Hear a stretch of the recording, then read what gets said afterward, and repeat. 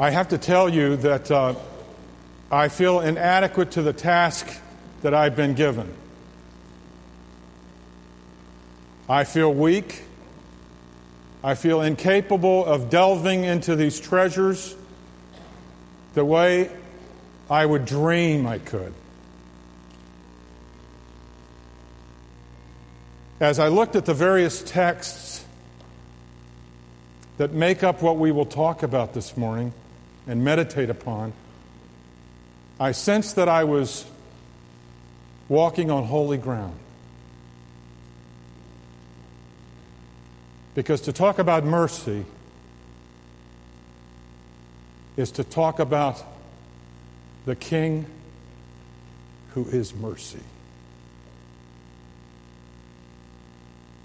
And though he was rich beyond all measure, he gave it all up to become a serving bondservant for us, his people, and for our redemption. So let's pray before we meditate before the throne. Our Father, Lord Christ, Holy Spirit, you said that wherever two or more are gathered in your name, there you are in the midst. And we cry out to you this morning that you would come down into the midst of your people. You would reveal your person and your character to us, and that you would reform us, revive us, transform us by the power of your Holy Spirit. Lord, we are through with wood and hay and stubble in our lives. And we pray that you would refine us this morning. And as we enter into your word and meditate before your throne, we pray that you would come down into the midst of your people in power of your Holy Spirit. In the name of King Christ, we pray all these things. Amen. The momentum and the velocity of the Lord Christ's movement towards Calvary is building at a higher and higher pace. And you see it when Jesus is in the temple and he pronounces a series of woes upon the teachers of the law, he calls them, and the Pharisees. Because outwardly, he says, it all looks great, but he looks on the heart. And so, in these woes or these proclamations of judgment, can you imagine his disciples being in that situation and the threatening nature of that experience, where they are with people, surrounded by people who at any moment have the power and the authority to drag them to the ground, to condemn them on some trumped-up charge. So you can imagine the tension of that moment when he's proclaiming the woe. And then it says, he weeps over Jerusalem. Oh, Jerusalem, Jerusalem, how I would have had you and surrounded you with my arms. You killed the prophets. You stone the ones who bring the word of life. And the tension's building. And then Jesus takes them out of the temple and they go to the Mount of Olives. And Jesus begins to teach them very directly about his coming again. And he gives a parable. We all know the parable of the virgins. And actually, every time I read this parable of the virgins and the oil, you know that parable. Honestly, every time I read it, and it happened again these last weeks, I can hardly hold myself back from saying, don't forget the oil. Take more oil with you. The tension that Jesus builds in that parable of what's happening and the momentum and the sense that, oh no, they're headed towards darkness. They're running out of oil. And yes, at the end of that parable, it stops in a very sudden way. And Jesus says they run out of oil and they are shut out of the gates. And then he quickly turns to another parable, the parable of the talents. And this master, who's a very responsible master, brings the talents to these men. And he gives it to them, and he tells them to invest it, tells them to expand it, tells them to protect it, but not just that. And so some become tenfold stewards of talents. They explode those talents. I think of every one of the Oak Seed partners that we work with. They are tenfold people. They're unbelievable. And then some take it and expand to fivefold. And then you remember the one guy, he's got the talent. And he's the risk-averse guy. And he says, I protected the talent. I didn't lose anything. I still have it. And just like the virgins in the previous parable, he's cast out. And then Jesus moves from a parable to the day of the coming of the Son of Man. Well, this has got to get your attention, right? If you're one of the disciples sitting before him, he's talking about the day of the coming of the Son of Man. The day when the heavens, as the old hymn says, will unroll like a scroll, where all the lives who had ever been on earth shall be brought before the throne of holy, holy, holy. And what is it that he says will happen on that day? He says there's going to be a separation on my right and on my left.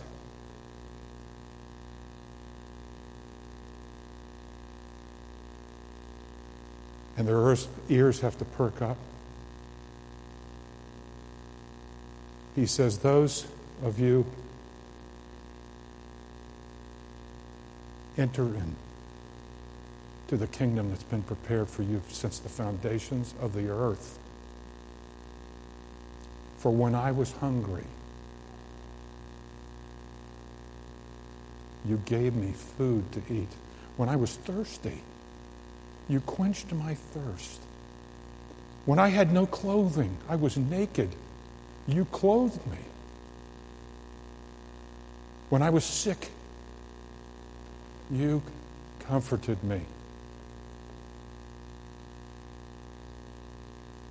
When I was in prison, you visited me.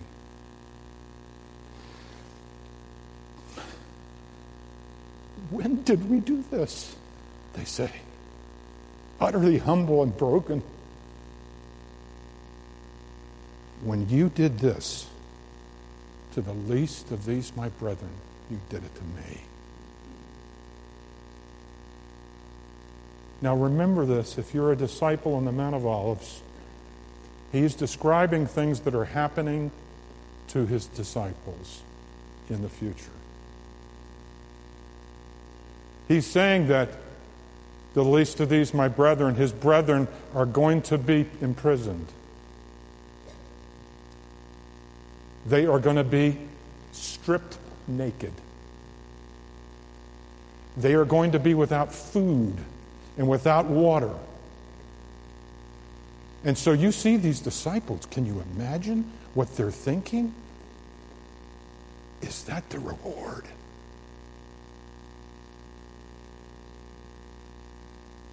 And we know that those disciples in the days to come will leave him, except for a few, and they're mostly women, plus John. the disciple whom Jesus loved. They leave him. They deny him like Peter did.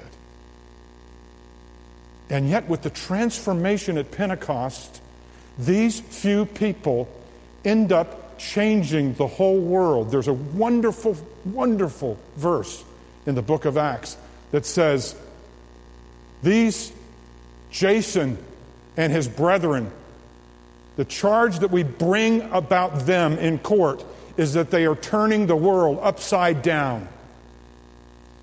In other words, Jason and his friends were turning the world right side up. So from 11 disciples who were faithless at the end, who were empowered by the Holy Spirit, who move out into the world fearlessly, the world is changed. And who is it that becomes the inventors, the creators of hospitals, literally, hospitaire? It is your brothers and sisters on whose shoulders you stand to peer into the kingdom of God. Who is it that took the children from under the bridges in Rome, in Milan, in Naples, in other cities in the Roman Empire? Who was it that went in, took the infants who were abandoned, baptized them, loved them, adopted them? Who is it that who invented the whole idea of taking care of abandoned children? It was your brothers and sisters who came from those 11 plus Paul, the 12th. Who was it that invented schools for boys and girls? Who was it that lifted up the honor of women in the Greco-Roman world? It was our brothers and sisters who came from the 11 plus Paul, the 12th. You see, it was our brothers and sisters who transformed the whole idea of caring for people who had nothing, who had no hope in the world. One of the emperors, a mocker, even mocked the Christians in the early centuries by saying their churches are made up of criminals. Their churches are made up of prostitutes. Their churches are made up of abandoned children, of old people who should have died when they were left under the bridge.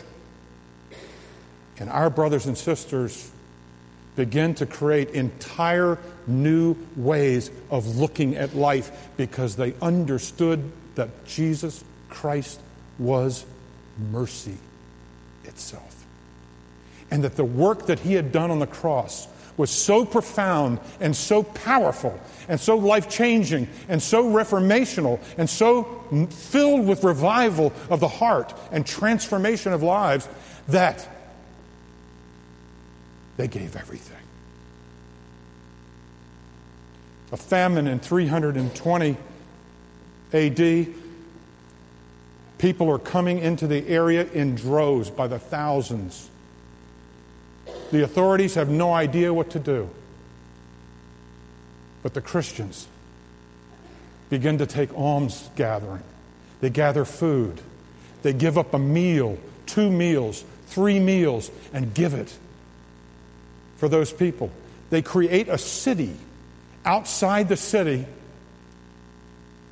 which is literally focused on caring for people who have absolutely nothing, utterly and completely in need, who cannot give anything back. And do you know what that place was finally called by the people? It's the new city. They changed the face of the world because they understood that Jesus was mercy itself.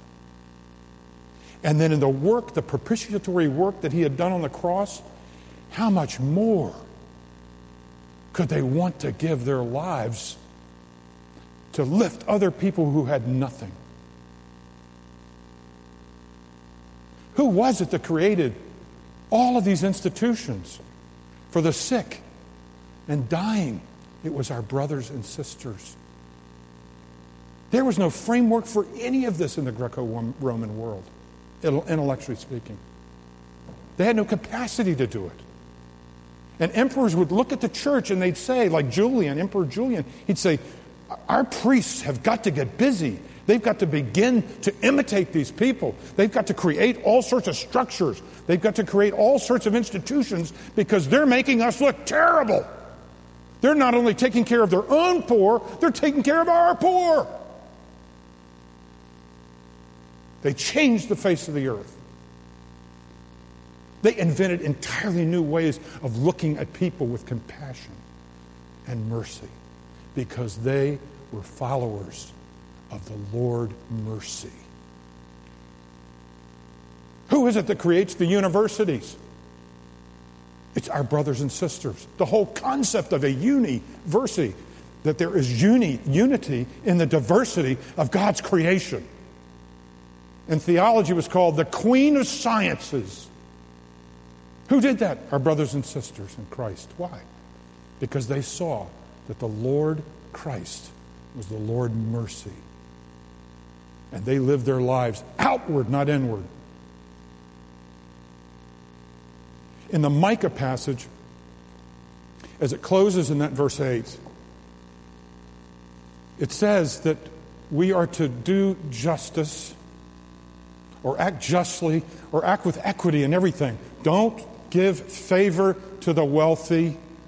Treat every single person with dignity and care and personal mercy and love. Intelligently applied. To do justice. Not just to think justice, not just to think the right thoughts, but to do it in every single one of our activities. To live a life that is just. To live a life that asks the question, what is God calling me to do? What is God calling me to say? You see, it's in the power of the Holy Spirit that this can only be done. If this is just human effort, it is absolutely hopeless, even if it goes well. Look, there is a lot of intelligence in this room. There's a lot of experience in this room. There's a lot of education in this room. We have trained ourselves in the world's thinking to the nth degree. Every one of us is capable of doing great things just on a human scale. But believe me, we do not want to live our lives on just wood and hay and stubble. If it is not empowered by the Holy Spirit, if it is not based on the third point there, walking humbly before the Lord, if it's not based on moving with the Lord, walking humbly before the Lord, moving with Him. Where's God moving? I want to move with Him. What's God doing? I want to be there, right? Walk humbly before the Lord. Vicki and I at the Louvre a few weeks ago, and we wanted to see Rembrandt. There aren't many Rembrandts at the Louvre. That was a letdown. I'm just going to express that. Wow, we were really let down about that. But we also wanted to see David, right? David paints paintings that are as big as this, you know. If you've been to the Louvre, you remember the coronation of Napoleon, right? And you remember what happens in that. It's a scene that's stopped where the Pope is about to place the crown on Napoleon. And just as he's about to do it, Napoleon grabs the crown and crowns himself. He's not under anyone. He's a man that Tom Wolfe calls in The Bonfire of the Vanities, he's a man in full. We all know men in full. Listen, I have been a man in full. Arrogant, full of hubris. It breaks my heart to think about that, but it's true. But Napoleon is a man in full. He's a man full of himself. I'm going to accomplish this great thing. I'm going to change the world. I'm going to defeat armies. I'm going to lead this country. I'm going to transform the people. Napoleon. I am Emperor Napoleon. Wood, hay, and stubble. All of us are through with that, aren't we? We want to be refined gold and silver, right? So we walk humbly. We move humbly with the Lord, depending on Him every millisecond of our lives, turning it over to Him, asking for His wisdom, asking Him to fill us with His Spirit. Vicki and I, on the way here this morning, were listening to a tape. Now, some of you don't even know what a tape is. It just shocks me, but it's true. Let me tell you what a tape is. A tape was a thing that you used to put into a tape player. And this is a cassette player, not an 8mm, not one of the 8-track tapes. Right? I'm talking about a cassette. Okay. You've read about those in the history books, haven't you? No, he has not. It's all gone from the history books. That's terrible. So, we're listening to Dr. Francis Schaeffer give one of the classic sermons in his life. Vicki studied with Dr. Schaeffer, and we just love him, and it's God's work in God's way. God's work in God's way. We want to be involved in something, right, that's God's work, but it's done in God's way. Because that's the only thing that's really going to matter. It's the only thing that's really going to last. If it's full of the Holy Spirit, if it's led by the Holy Spirit, if it's driven by the Holy Spirit, if it's drawn by the Holy Spirit, if it's filled with the Holy Spirit, that's what we want to be involved in, isn't it? To do justice, to love mercy and walk humbly along with God. Not just have a great feeling about mercy. The word for mercy there is chesed. It's one of 3 main words that are translated mercy sometimes. But hesed is the one in Hebrew that's used over and over again, 147 times just in the Psalms. I think 245 times in the Hebrew Testament. That's the one. And that one is often translated in these ways: loving kindness, eternal love, endless love, various English translations, and mercy. Merciful, other forms of it. Lovingness. So it's a key word. It's a key word. It's crucial. Because it has to do with the character of God. It's a covenantal term that links men and women with God Himself in relationship. And we know, from our perspective scripturally, that mercy is Jesus Christ. He's the King, mercy. Because He gave it all up. And because He gave it all up, we can give it our all in life for Him. To do justice, to love mercy. When was the last time you fell in love with mercy? Not just had a good thought about it, not just laid out all the elements of it, but when was the last time you fell in love with mercy? Because that's what we're talking about. Loving the Lord mercy. How is it that these wonderful partners that Ed and Donna Bradley discovered all around the world, in Mumbai, in Delhi, in Kerala State in the deep south of India, in Sao Paulo, Brazil, in the Philippines, in Costa Rica, in El Salvador, and Cochabamba, Peru, Cochabamba, Bolivia. Cochabamba, one of my favorite words. Say that with me. Cochabamba. That is just music, isn't it? Cochabamba. In Cochabamba, or in Lima, Peru, or in the Philippines, Myanmar, Burma, China, Russia. Ed and Donna Bradley discovered these incredible veins of gold and silver out there of faith and mercy. People who day after day, week after week, month after month, year after year, decade after decade, lay their lives at the foot of God's throne and ask for the Holy Spirit to guide them, fill them, direct them. There's a richness. There's a man in southern India, it's the deep south. And in the deep south, they talk like this.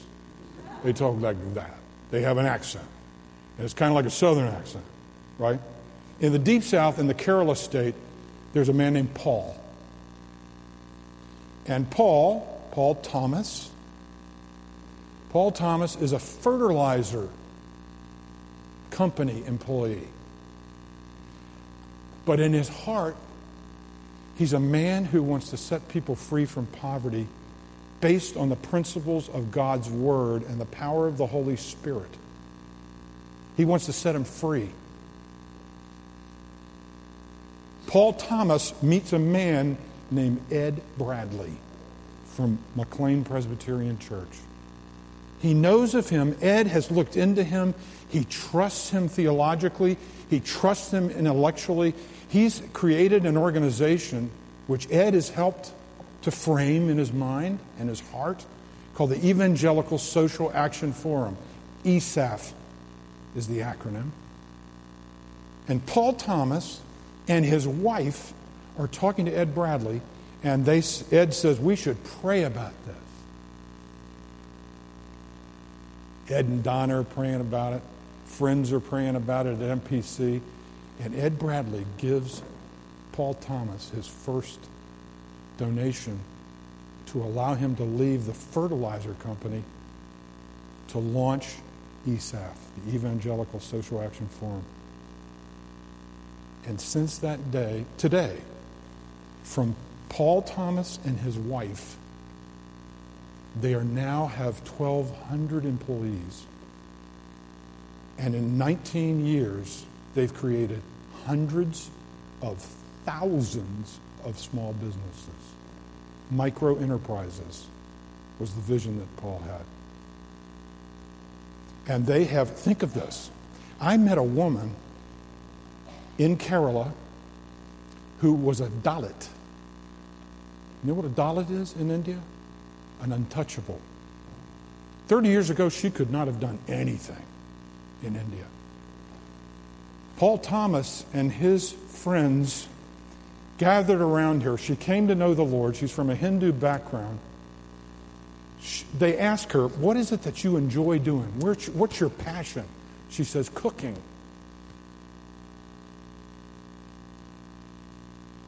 Cooking. They help her start a business. She now employs 25 people. And guess what she's doing? She's teaching them to be micro enterprises. She's the mentor for these 25 women who are breaking the cycle of poverty by the power of the Holy Spirit, and the gospel is the central heart of what ESAF is doing.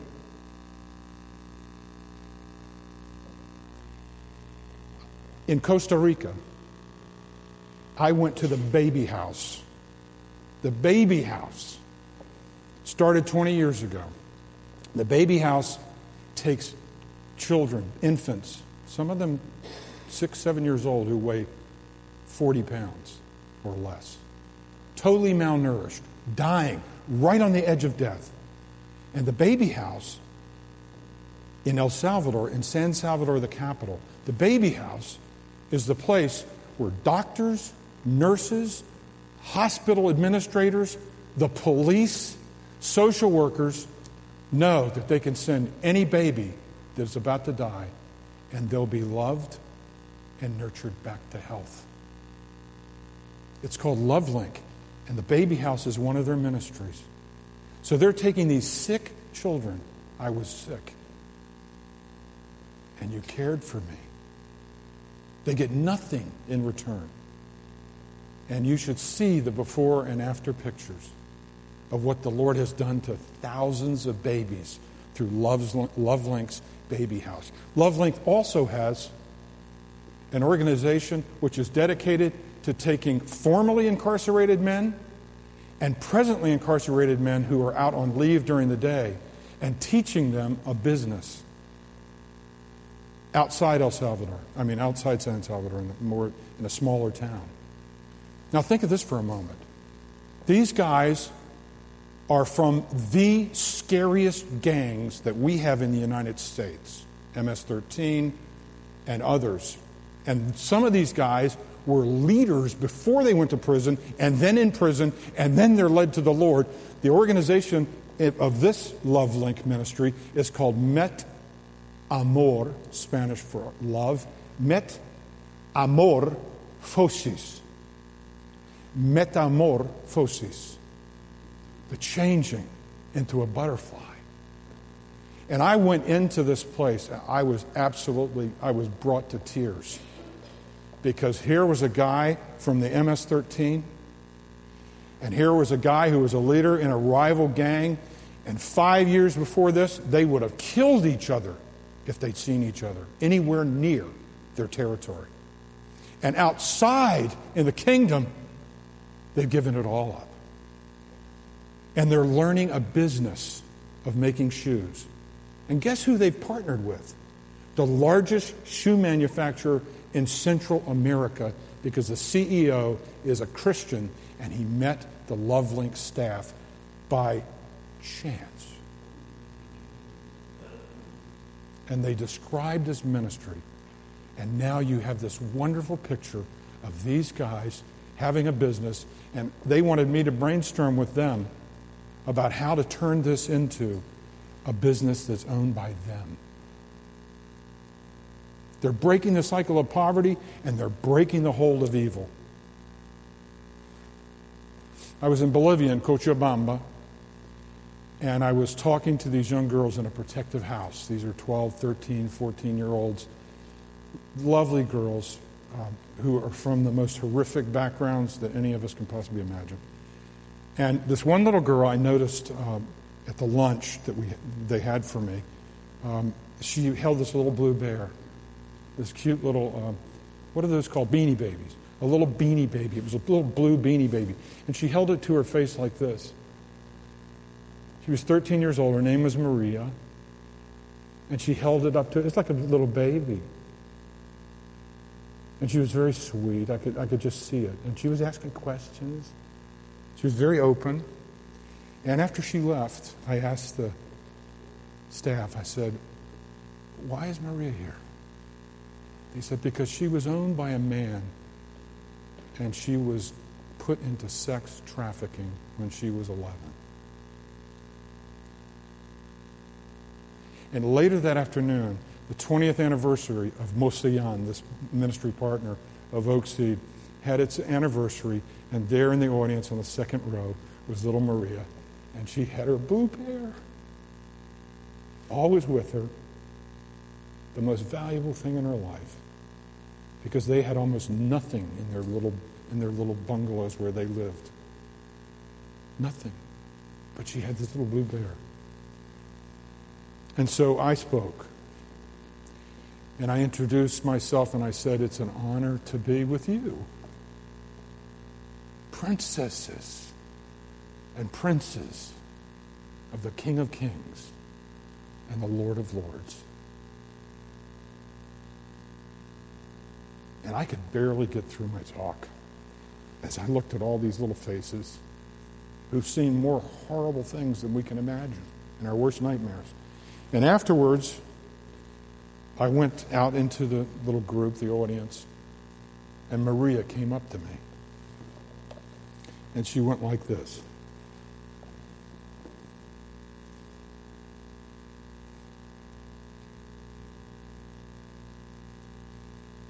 I didn't know what to do. And the translator said, "She wants to give you the bear. She wants to give you the blue bear." And at first I thought, I can't do that. I said to the translator, I can't take her bear. That's the most valuable thing. I haven't seen her without it all day. And I said, "But I have to take the bear. It's the most merciful thing that she could do, was to give me something so valuable." So I took the little bear in my hands like this, and I took her in my arms, and I hugged her, and I said, "Muchísimas gracias, mi princesa de Dios." Thank you very much, my princess of God. Maria was able to give me that little bear, which I cherish, because the Moseon staff have shown her immense, endless mercy. Because that Moseon staff worships and has fallen in love with mercy himself, the Lord Jesus Christ. And in his great forgiveness and mercy in their lives, they have given themselves to live mercy. Let's pray. Our Father, we lay before you our lives, before your throne, and ask that you would fill us with your Spirit. Lord, we are through with wood and hay and stubble. We want to fall in love with you. Mercy. We bless your holy name. Amen.